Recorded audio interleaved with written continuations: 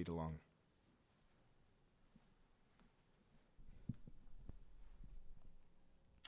Romans 1:14 through 17. I am under obligation both to Greeks and to barbarians, both to the wise and to the foolish. So I am eager to preach the gospel to you also who are in Rome. For I am not ashamed of the gospel, for it is the power of God for salvation to everyone who believes, to the Jew first and also to the Greek. For in it the righteousness of God is revealed from faith for faith. As it is written, the righteous shall live by faith.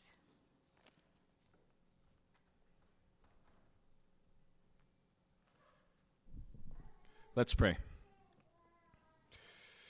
God, as we take this keystone text to understanding the book of Romans tonight, Lord, a verse that points to the very foundation upon which this church is built, the foundation on which each and every one of us stands, Lord, the free and precious gift of your righteousness available in Jesus Christ, and the message that we carry as a church. I pray in your name, Lord, that your Spirit would enliven your word, that it would bring it alive for us tonight, that we would hear you speaking through it, Lord, and that we would respond. And I pray this in your name. Amen.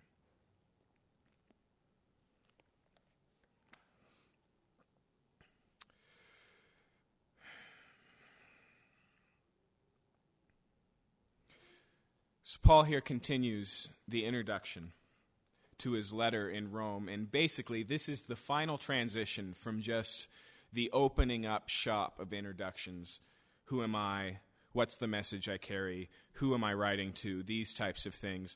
Not only that, but we saw last week his heart transformed by the selfsame gospel that he carries, but now he gets into his heart to carry the gospel. If you remember right, we've been looking at these last 3 weeks, a series we've called Priority Mail.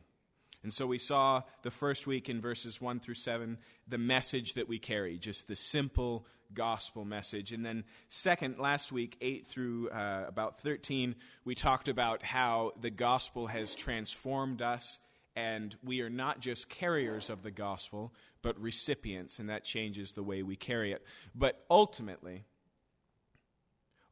that's all been building up to this cornerstone, this part. In other words, we don't just need to know the mail, and we don't just need to read the mail. We need to carry the mail. That's the whole point. We have been called to carry a message as Christians. The church has been entrusted with a message that we call the gospel, and so it is our job to carry it. And notice that in these 3 verses, that's exactly what Paul talks about, and he does it in a very simple way that I think is really easy to follow. He speaks about it in 3 different ways. So first there in verse 14, we see that he is obligated to carry it. And then in verse 15, that he is eager to carry it. And in verse 16, that he is not ashamed to carry it. Okay? So he's obligated, he's eager, and he's unashamed.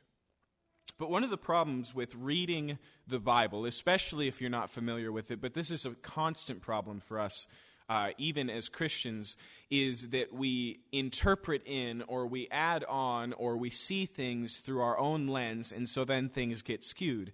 In other words, we need to take some time tonight and look at this idea of obligation and responsibility. We need to look at this idea of eagerness, and we need to look at this idea of being unashamed, and we have to recognize that all of those stem from that self-same message that we carry. In other words, this isn't just an obligation, it's a gospel obligation.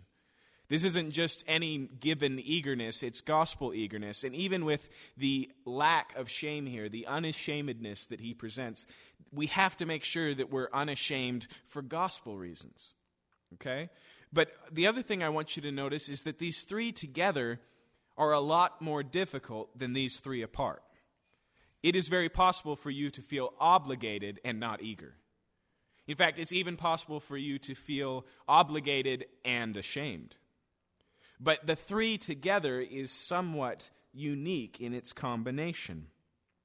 But let's just begin here with the obligation. He says, I am under obligation both to Greeks and barbarians, both to wise and to the foolish. Now, just for starters, that word there, obligation, almost every other time it's used in the New Testament, refers to a financial debt. He says, I'm a debtor to Greeks and barbarians. I am in debt to wise and to foolish. He casts it in financial terms. In other words, this is a responsibility that is completely on my shoulders to bear. And notice how broad it is. When he distinguishes the difference between Greeks and barbarians, he's making a cultural distinction, which is basically all of these people and all of these people. Okay? Whether they're cultured or uncultured. And then the same thing with wise and foolish, whether they're educated or uneducated. In fact, later in verse 17, he says both the Jews and the Greeks, whether they're religious in a context that makes sense to Paul or outside of that religious context like the Greeks. It doesn't matter. Paul feels obligated to pretty much everyone. Now, I think we'd recognize right off the bat that that's a heavy debt. That's a powerful burden, that he looks around the world and he says, there is not a single person alive who I am not in debt to. Ultimately here, what we're talking about is responsibility. And Paul felt this in a special way as God's chosen apostle. Hand-selected by Jesus Christ, even before he was a Christian, presented with the fact that Jesus is alive, and I'm commissioning you to tell people all over the world, you will be one of my apostles. You are one of my chosen witnesses, on par with Peter and James and John and the others who walked with Jesus throughout his ministry. That is a heavy authority. In fact, it's an authority that passed away with Peter and Paul and James and John. This was the self-same authority that allowed them to compose books of the Bible. The self-same authority that allowed them to authoritatively state practice for the church with the very authority of God. And so that in and of itself is unique. But even in this letter here, the word apostle is used in a broader sense.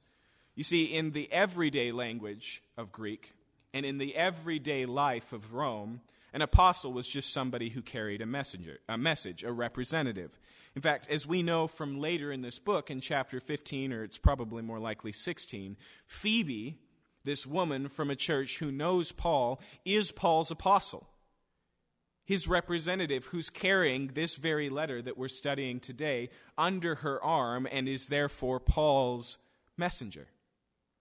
And in that sense, we are all apostles. We've all been entrusted with a message, and so it's appropriate for us to wrestle with this statement here and ask ourselves or recognize that we also are under obligation.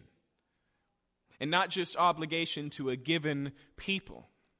Now, those of us who are at the church here, who are members of this church living in this community, we feel a special obligation for our neighborhood.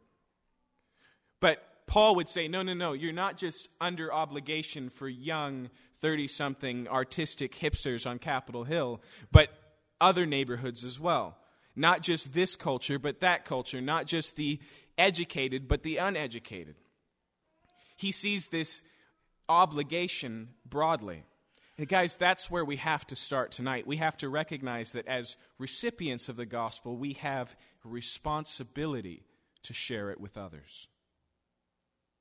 Now, I don't know if you find that to be a burden. Just the fact that Paul goes on and points to his eagerness and the fact that he's not ashamed shows that there's a tendency for us to feel the weight of this responsibility bearing down on our shoulders. But let's just deal with something, because I think a lot of the times we're worried with obligations because we have a mentality informed by the gospel that says, okay, there are works, responsibilities, obligations. That's one way to live your life before God. And then there is grace, that God has done the work. And so we read this and our red flag goes up instantly and we go, wait, which is it? Am I under obligation to share the gospel, or am I freely saved by it? Could it possibly be both? And the answer is evidently yes, because remember that this is the Apostle Paul. He is saved by grace. In fact, he makes some of the greatest statements about the power of grace about himself. He says this, he says that this is a truth worth stating, that Christ died for sinners, of whom I am chief. So he understood he did nothing to earn or deserve God's love or favor, and yet he still felt the weight, the responsibility of this obligation. In fact, I think we have to just remove this dangerous view of obligation, this responsibility that the way that we get saved, if you will, is to bring the message of salvation to others. I think we just have to analyze that for what it is. It's a Ponzi scheme, right? It's you get saved if you can bring the same message to 5 people, and they get saved and they bring the same message, right? The whole thing just gets odd and broken down. And the truth is, it's really hard to carry a message you don't understand. Paul's whole burden in this letter is to say, look, we have fallen short of the glory of God. Look, all have sinned and are deserving of death. Look, God is freely offering in what he's accomplished in Jesus Christ relationship, righteousness, salvation, eternal life, all of these things. And yet Paul still feels obligated. Like I said, we have to understand this as a gospel obligation, because if we're going to be honest with ourselves, we don't always feel the weight or the burden of this responsibility. We're not likely to be overburdened for a need to carry the gospel. For me, anyways, and I imagine it's the same for you, we're much more likely to be underburdened, to enjoy all the benefits and the joys and the promises and the good things available to us in the gospel ourselves, and not feel anything for those beyond us. Not feel anything for the barbarians and for the Greeks. Not feel anything for the wise and the foolish. To not share this same burden that Paul feels. You see, why does he feel obligated? That's the question. That's the question that we need to answer tonight, because the obligation he feels here is not because if he doesn't, God will get him. It's not because if he doesn't fulfill this, then God has given up on him. It's not, okay, I've saved you, now you better perform or I'm taking it back. That's not the issue at all. So what is it that builds this obligation in Paul's heart? Now, John Stott points out, in I think a really helpful way, that there's 2 ways that we become in debt to somebody. One is our own debt. In other words, we owe somebody money and we remove that debt by paying it back.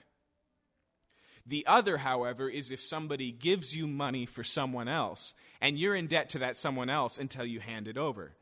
Have you ever felt that before? Have you ever carried a whole bunch of money for someone else? Every time I go to pay my rent, and I just take that large portion of money from one bank to another, I feel like an armored truck that's not armored, right? I feel the responsibility and the burden of that money. How much more do we feel it when it wasn't ours to begin with? That we're not just making a payment from our own bank account, but somebody says, hey, you're going to see so-and-so next week, aren't you? Well, will you just take this $15,000 and will you give it to them? You feel the presence of all of that money in your wallet every single moment you have it till you hand it off. That is obligation. That is the burden of responsibility, right? And evidently here, that's more closely related to what Paul's talking about. When he says, I'm under obligation to everyone, it's the recognition that he's carrying something that's not just for him. That he's burdened with something that goes beyond his own pocketbook, but into the pocketbooks of others. Not only that, not only is he under obligation because God has done something for the whole world, because God has given him, entrusted him with a gift for the whole world, because God has fattened his wallet, if you will, not just for his own sake, but for the whole world. But there's another aspect as well. See, like I said here, he's under gospel obligation, not normal everyday obligation. And this is what I mean by that. The truth is, Paul was a debtor. Paul owed very dearly. And although he desired to pay it back and spent all of his life pursuing paying it back, ultimately what God did in Jesus Christ is just forgave him of the entire debt. It's that element. It's the forgiveness of debt that puts Paul in debt. Let me show you what I mean. If you've got a Bible, turn back all the way to 2 Kings chapter 7. So when you hit Psalms, keep going. We get to a story in the Old Testament that I think illustrates this well.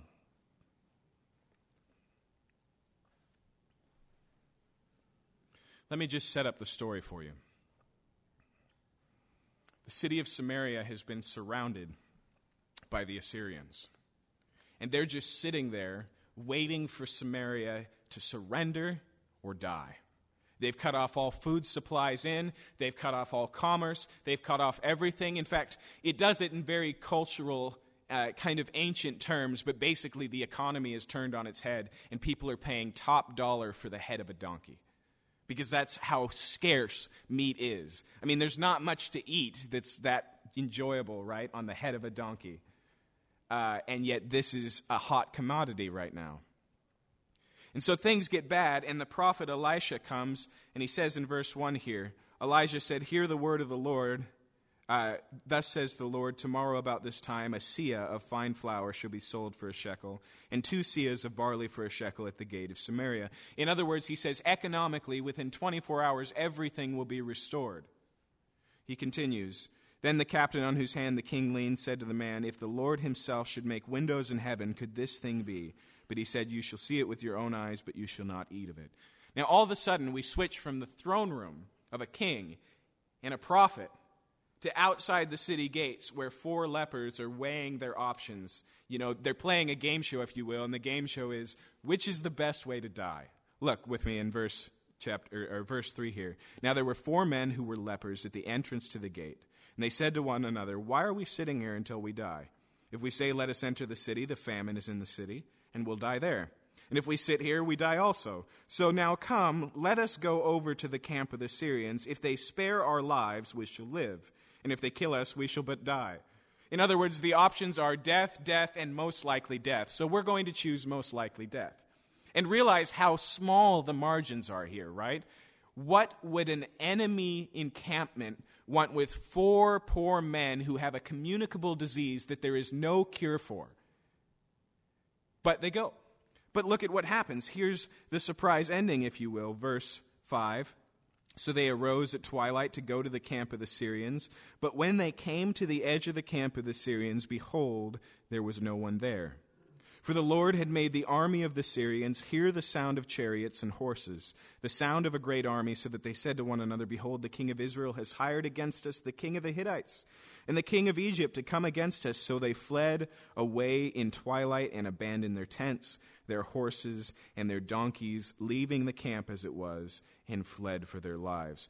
In other words, here's 4 lepers walking, making the journey out to this surrounding ring, this encampment that has the whole city blocked down. And by the time they get there, it's a ghost town. Like the only visible sign of life is the tumbleweed rolling between the tents. And they see shoes and pieces of clothing and abandoned horses. You know, the place has evidently been deserted in a hurry. And we're given the punchline to the story that it's because God miraculously scared the entire army off. And so they just arrive. And there's nothing there. However, look at what they do. Verse 8, "When these lepers came to the edge of the camp, they went into a tent. And they ate, and they drank, and they carried off silver and gold and clothing and went and hid them. And then they came back and entered another tent and carried off things from it and went and hid them." This is a drastic change of lifestyle, is it not? These 4 lepers have gone from dying outside the city gates to wealthy, well-clothed, and well-fed just because of a happenstance journey they took to the army to surrender. But it's what's next that's important. Notice what happens here. Verse 9, "Then they said to one another, 'We are not doing right. This day is a day of good news. If we are silent and we wait until the morning light, punishment will overtake us. Now therefore, come, let us go and tell the king's household.'" You see what happens there? Here's these 4 men enjoying an entire army's worth of goods, and then they suddenly realize that there's a city that's still starving. There's a city that thinks the army is still there and is therefore still surrounded. There's a city still living in despair, and like they said earlier, there's only death in the city. It's here that they say, you know what we've just encountered is good news, and it's not right for us not to go share it. You see that? It's the same obligation. These lepers would have understood Paul, who said, "I'm obligated to the Gentiles and to the Jews. I'm obligated to the wise and to the foolish," because they look around and they go, okay, evidently God has done something really good here. We're under obligation to the citizens of Samaria so that they can taste the victory as well. Listen, guys, this is hard news to hear. But the real reason we don't often feel a burden for people who do not yet know the gospel, the real reason why we don't feel the same obligation of Paul is because we don't understand how freely it's been given to us. You see, these lepers, there's no way they're taking the credit for this, right? They aren't thinking, well, I guess 4 lepers walking does sound a lot like the army of the Egyptians and the Hittites. Right? There's no way they can take the credit. What they realize here is that they didn't deserve anything, and God has freely brought them salvation, and because of that, they feel responsible to share it with others. Guys, I have the sneaking suspicion that burdened in our hearts, when we don't feel that obligation, when we don't feel responsible to carry that same message, I have a sneaking suspicion that here is the reason. Because there's still a part of us that believes that in some way, somehow, even if it's in the most small medium, we deserve what God has done for us. We don't naturally have the same burden that we see here in the lepers and in Paul because there's something in us that says, well, I'm not as bad as they are. There's something in us that doesn't see how heavy the debt was that weighed on us before God freely forgave it in Jesus Christ. And because of that, whatever it is, even if we can't point to what it is, ultimately we say, therefore, I'm only getting what I deserved. You see, that's the danger of all religion. If you do everything to earn God's salvation, then there's no love for other people. They get what they deserve as well. They should work harder. They should be like me. They should learn from me. But if the gospel is true and we did nothing and God did everything, if that's available to us just by trusting in what He has done, like I said, if we went from burden with a debt that we could never pay to being completely forgiven, then the awareness of that naturally instills in us a debt to all people that they can also have that forgiven. And we experience it so often, guys. Let me give you an illustration. So, just recently, Target made a big advertising mistake. In the printing of their ads should have read that they would give up to $200 for your old iPad. But instead, some printing error led the article to say at least $200. Now that's problematic. That's an issue because the truth is the original iPad is not worth $200, let alone giving enough room to make a profit like Target was hoping to do. But like most businesses, they realize they have 2 options. They can eat the cost of this financially, or they can eat the cost of this reputation-wise by taking back their word and then eat the cost of it financially. And so they took the greater or the lesser of 2 evils, and they chose to honor the ad. Now, the truth is, upwards of 8 people have told me about this week. The reason is because this is too good of a deal to pass up. Who would be dumb enough to leave their iPad under their bed where it's rotting, instead of just going and getting a $200 gift card from Target? We naturally feel burdened when we find a good deal. How much more in this case? You see, this is an obligation because Paul has to do this. This is obligation because of gratitude. This is obligation because of love. What God has done for Paul is so amazing and so fantastic and so undeserved that he feels obligated to share it broadly and freely. Guys, what we need most so that we're better message carriers is a greater understanding of our own need for the message. But it's not just enough to feel obligated. He doesn't just say, I'm under obligation. He continues back in the book of Romans here. In verse 15, he says, so I'm eager to preach the gospel to you who are also in Rome. I'm eager.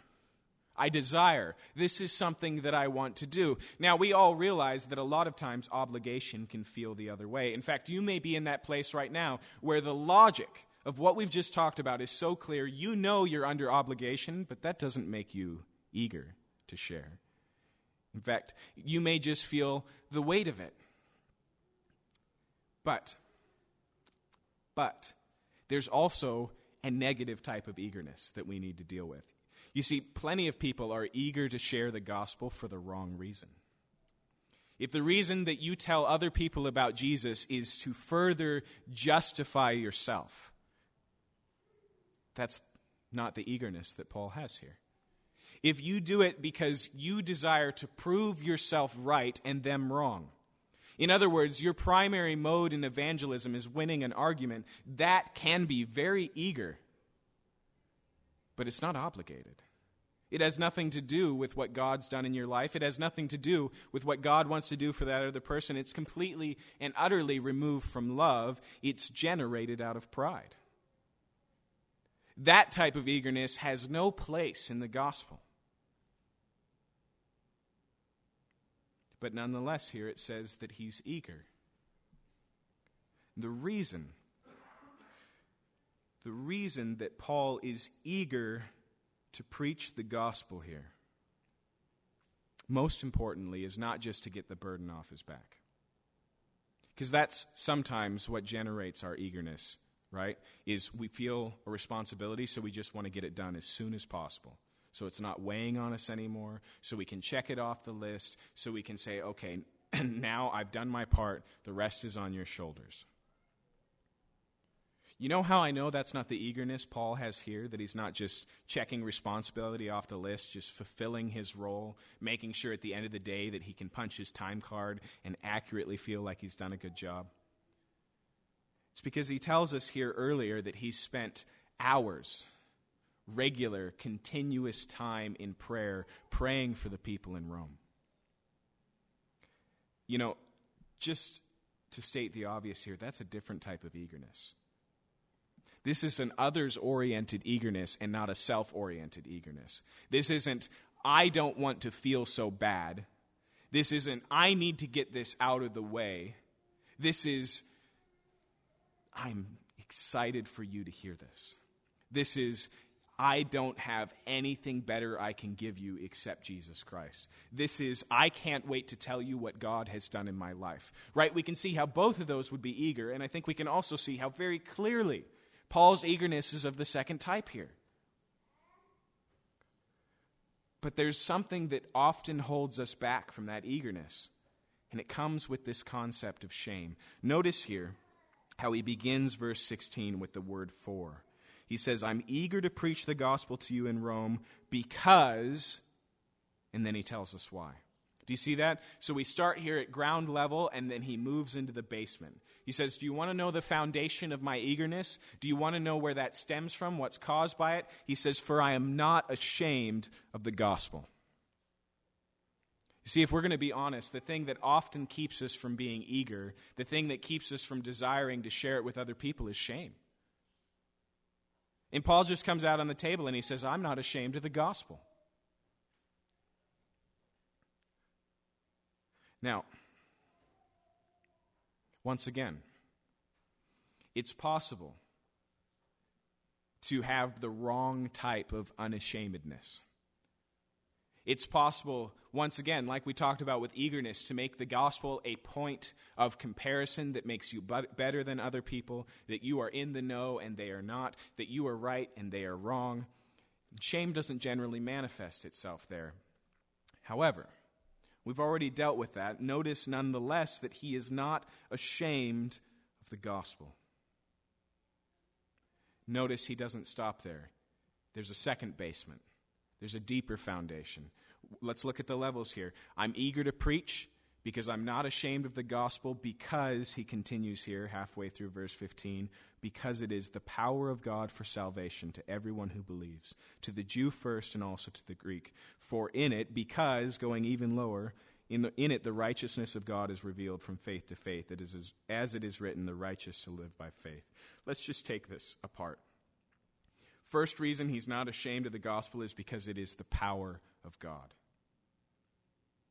You see, there's a litany. That's right, a litany. A litany of reasons why we may be ashamed of the gospel. One of them is that we're ashamed of our own ability to present it. One of them is we're worried that we are not capable of giving it the razzle-dazzle that it deserves, that we don't have the power in and of ourselves to convert anybody. And to tell you the truth, that is a right and accurate way to feel. If you're coming at it the other way and you think that, okay, I've got everything it takes, I've got all my arguments locked down, I know the truth so well, and I speak so loud that no one will be able to resist, you're going to find yourself in a different place. You're going to find yourself scratching your head, disappointed, confused, let down. Spurgeon once said, I can always tell my own converts, because after a while they're not converts anymore. He understood this principle. He was a very powerful speaker, but the danger in that is sometimes all the power was false. Here, let me give you an illustration. The Bible declares evangelism, or sharing with people the Word of God, to planting seeds. Okay? Jesus does this on many occasions. He says that it's this seed, the word that we carry, that is put in the earth and it grows into, it bears fruit. In one place, he actually does that to warn us about the different soils of people's hearts, that not all listeners are equal. That some will allow the message just to be completely snatched away by the devil and will never actually hear it. That others will receive it with joy, but there will be no depth whatsoever, and so it won't actually grow. And as soon as they butt up against the difficulties of the world, they'll just throw it aside, and it won't grow. Or those who, in the same way, allow weeds in their lives, other concerns, other important things, other temptations and things, and it'll eventually choke out the power of the gospel. But the danger of us thinking, I'm not good enough to present it, I don't have the talent or the skills, I stutter, I mumble, I have nothing to say, is that we're expecting that the way farming works is that the farmer goes out there and there's stage lights, and there's music, and there's a performance, and there's just this epic presentation, and he digs the hole glamorously, and he prances around the hole, and he holds the seed in the air, and then he slams it into the ground, as if any of that produces life. The power that grows a plant is not in the farmer, but in the seed. It doesn't matter if he spits it out of his mouth from the center of a cherry. It has the self-same power to grow an entire tree, as if it's got all, the presentation of a Vegas show. It makes no difference whatsoever. That's why Paul is not ashamed. He's not ashamed because the gospel is in and of itself the power of God. The message we carry is a seed capable of life. And so it doesn't matter our abilities or our capabilities. In fact, Paul, if you're reading closely between the lines in his letters, was probably not a very good speaker. Yes, he writes powerful and tremendously logical letters, but apparently, according to 1 Corinthians, he was mocked in his presence as he stood before the Corinthian church.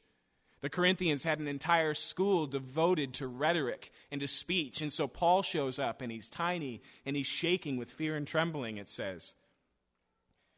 And yet, powerfully, lives are changed. The gospel bears root. In fact, he said, I determined not to know anything among you except for Jesus Christ and him crucified, so that you would know your salvation is the power of God and not of men. In other words, he had to make effort so that they could make no mistake that he had nothing to offer them except for God's power in the gospel. Okay? So he's unashamed because the gospel is power of God. Second, it's the gospel is power of God for salvation. See, the second reason we bear a lot of shame when it comes to evangelism is because we're obsessed with the judgment part. We're worried to carry a message of judgment. We don't want to seem intolerant. Now, the Bible requires that we rightly diagnose patients. Okay? When Jesus said, you are the salt of the world, one of the things salt does is it makes people thirsty. In other words, we should create in people a longing for the gospel. Or let me put it a different way. We are doctors and we need to help people understand their diagnosis so that they'll readily take the cure. So there is a side where we have to be honest, and I'm not saying that we should dumb down the message and act as if it's salvation for all and there's no ounce of judgment in it. The truth is there's something beyond judgment available. Even Jesus himself said, I didn't come to condemn the world, but to save it. He said the world already stands condemned. The gospel is not bad news, hell, it's good news.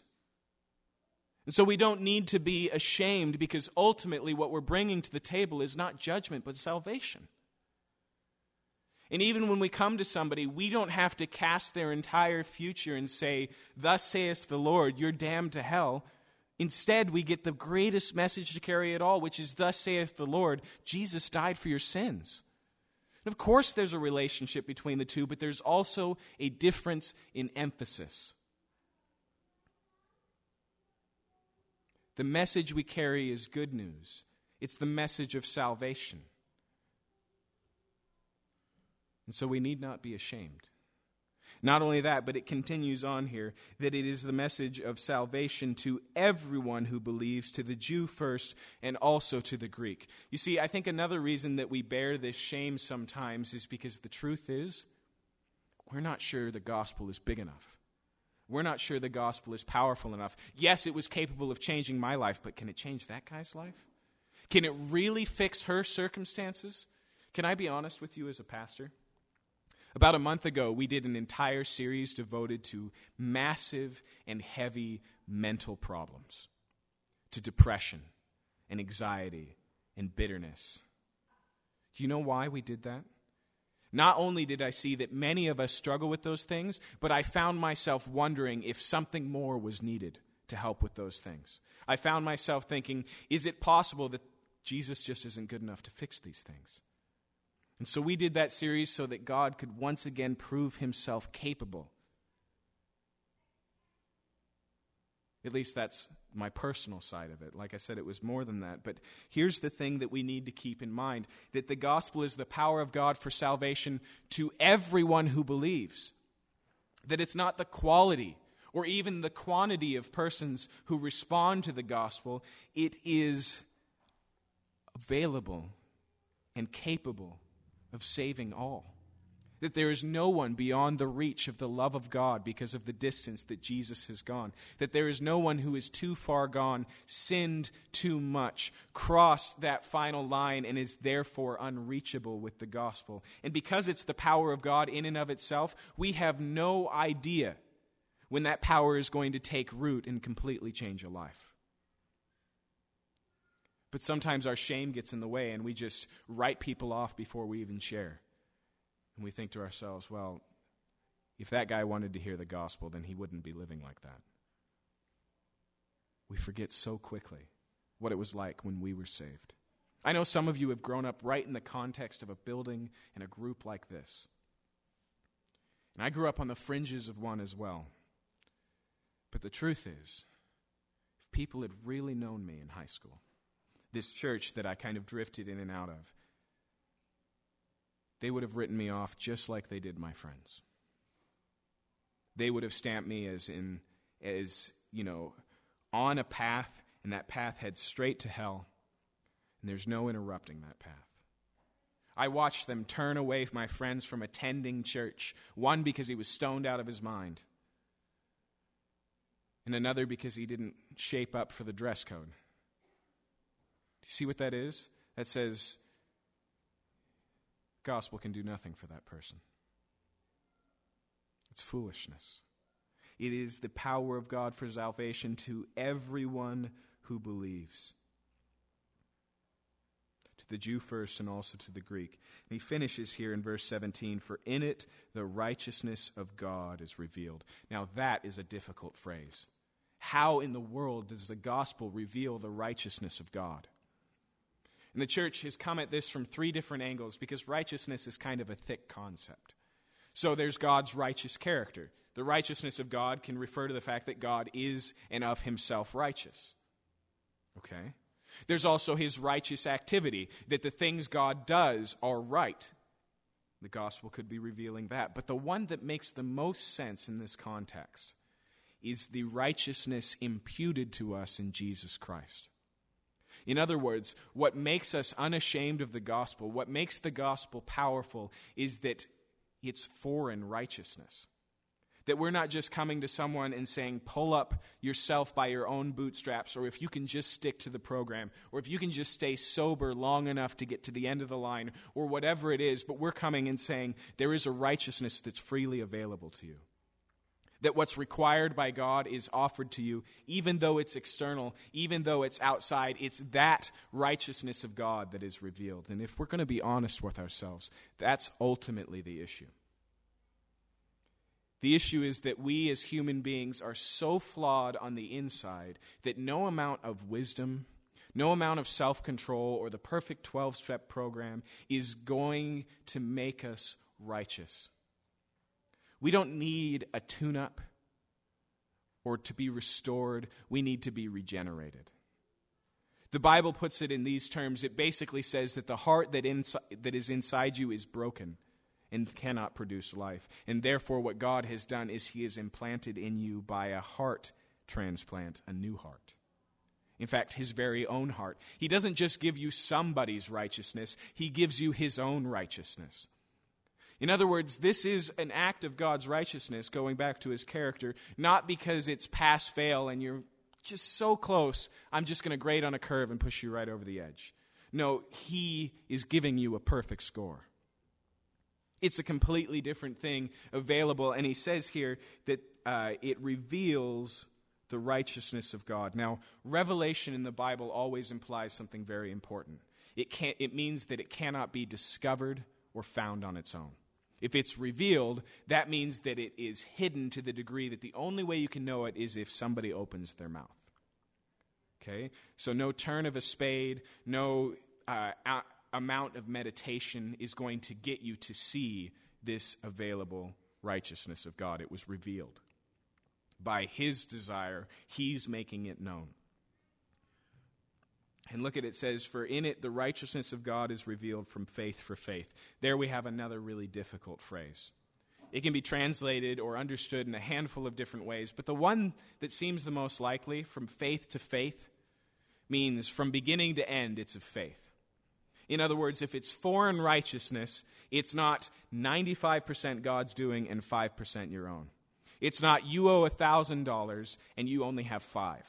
It's you're $1,000 in debt and your pockets are empty and you're forgiven at that point. In other words, God isn't meeting you where you're at and making up or compensating for the difference. It's just by faith, from beginning to end. All of it is of faith. And he finishes saying this. He says, as it is written, the righteous shall live by faith. Now, Martin Luther had somewhat of a love affair with this letter, but not always. Originally, the letter of Romans, and these verses in particular, were a constant burden to his life. Because here's what happened to Luther. He got caught in a really nasty storm, and it scared him so bad that he was going to die that night. He promised himself to God as a monk that he would surrender his life and service for the rest of his life to God. That he would be a virgin for the rest of his days and give up the right to marriage. That he would live meagerly the life of a monk and devote himself to God. And that's how afraid he was to die. But he discovered very quickly that that led to a hatred of God. That he saw himself as a slave. And when he would read this phrase, the righteousness of God, all he would hear is judgment. All he would hear is, this is God's standard and I don't measure up. Even though I'm doing all these things, my conscience still convicts me of sin and I know that I'm not capable, and he was burdened by it. And one day he was meditating on this verse and he got to this quote from Habakkuk, that the righteous shall live by faith, and it clicked. And he realized that the righteousness of God here was that foreign righteousness, not the righteousness of God's judgment, but the gift freely offered in Jesus Christ, that by faith he could be righteous enough for God. In fact, he would have God's self-same righteousness. This is what Paul says in another place. He says that what happened when Jesus was dying on the cross is that he who knew no sin became sin so that we ourselves might become the very righteousness of God. Paul loved that verse too. He called it the great exchange. That Jesus took our debt and gave us his riches. That he took our sin and gave us his righteousness. And we see here that comes solely by faith, and he points back to the book of Habakkuk. Now, that's a minor prophet, and you're probably not very familiar with it, so let me give you the synopsis. Habakkuk is a prophet in Israel, and he's really concerned because he looks at these people who are supposed to be the people of God, who have the very oracles and the covenant that God has made, who have known God personally like no other nation on earth, and he realizes that they are filthy in sin, that they're deserving of judgment, and he's frustrated. He goes, basically, God, how can you let your people who represent you get away with living like this? And God says, well, I'm doing something, but you're not going to believe it. And Habakkuk, like most of us would say, says, try me. And God says, the Babylonians, those wicked, terrible people who are sweeping across the globe like a plague, I'm going to use them to judge Israel. And Habakkuk goes, I can't believe it! How could you possibly do that? And he starts to explain, how is it that you, being so just, can use a people even more evil than us to bring about judgment? You see, but that shows a flaw in his understanding. Do you see what he has there? He has tiers, gradation, levels of righteousness. And he basically says, look, we deserve some bad things as a nation, but not like them. And God goes on to explain that he's going to do this in such a way that his justice will be intact. That even for this vessel of judgment, Babylon, as they rush through, that they will also be judged for their sins. And the book finishes with what we call a theophany. In other words, he envisions God as if he just shows up on earth and sets everything right. And he begins to shake so much, he realizes that it's not just them, Israel, that stands before God under judgment. And it's not just them, Babylon. But that God's holiness is so deep that he himself is in trouble. It's no longer, I just have to be in the top 50%. That whole idea breaks down. It's not, but aren't I more righteous than him? It's, woe is me, as Isaiah says, for I am a man of unclean lips, from a people of unclean lips. And right in the middle of that letter, God says to Habakkuk, but the righteous will live by faith. In other words, he says that the righteousness that you need, Habakkuk, is available through you trusting in me. That's the determining factor. And Habakkuk finishes the letter in a really beautiful way. Let me read it to you.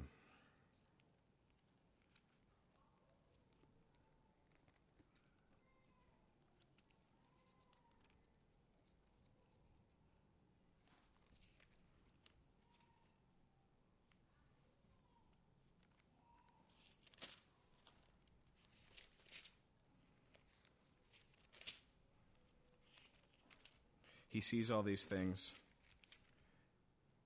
He's looking at the judgment is coming. He recognizes that he doesn't understand, and he says this, though the fig tree should not blossom, nor fruit be on the vines, the produce of the olive fail, and the fields yield no food, the flock be cut off from the fold, and there be no herd in the stalls, yet I will rejoice in the Lord. I will take joy in the God of my salvation.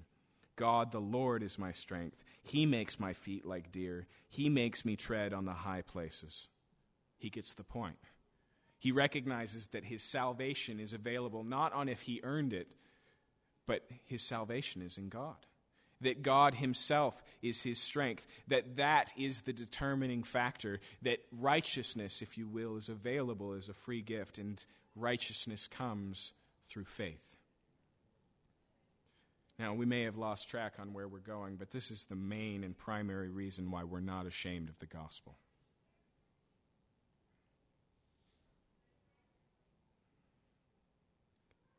It's because it's been so powerful and so capable and so transformative in our own lives.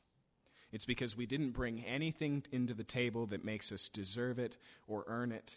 It's because God did something that we could not do to a degree that we could not accomplish, and it accomplished something that we couldn't even imagine. And it's freely available to us just by stopping trying to earn it. Just by no longer seeking to be our own Lord and Master and Savior, and just resting in what Jesus has done. There's no shame there. There's nothing left to be ashamed of. In fact, it is our greatest boast.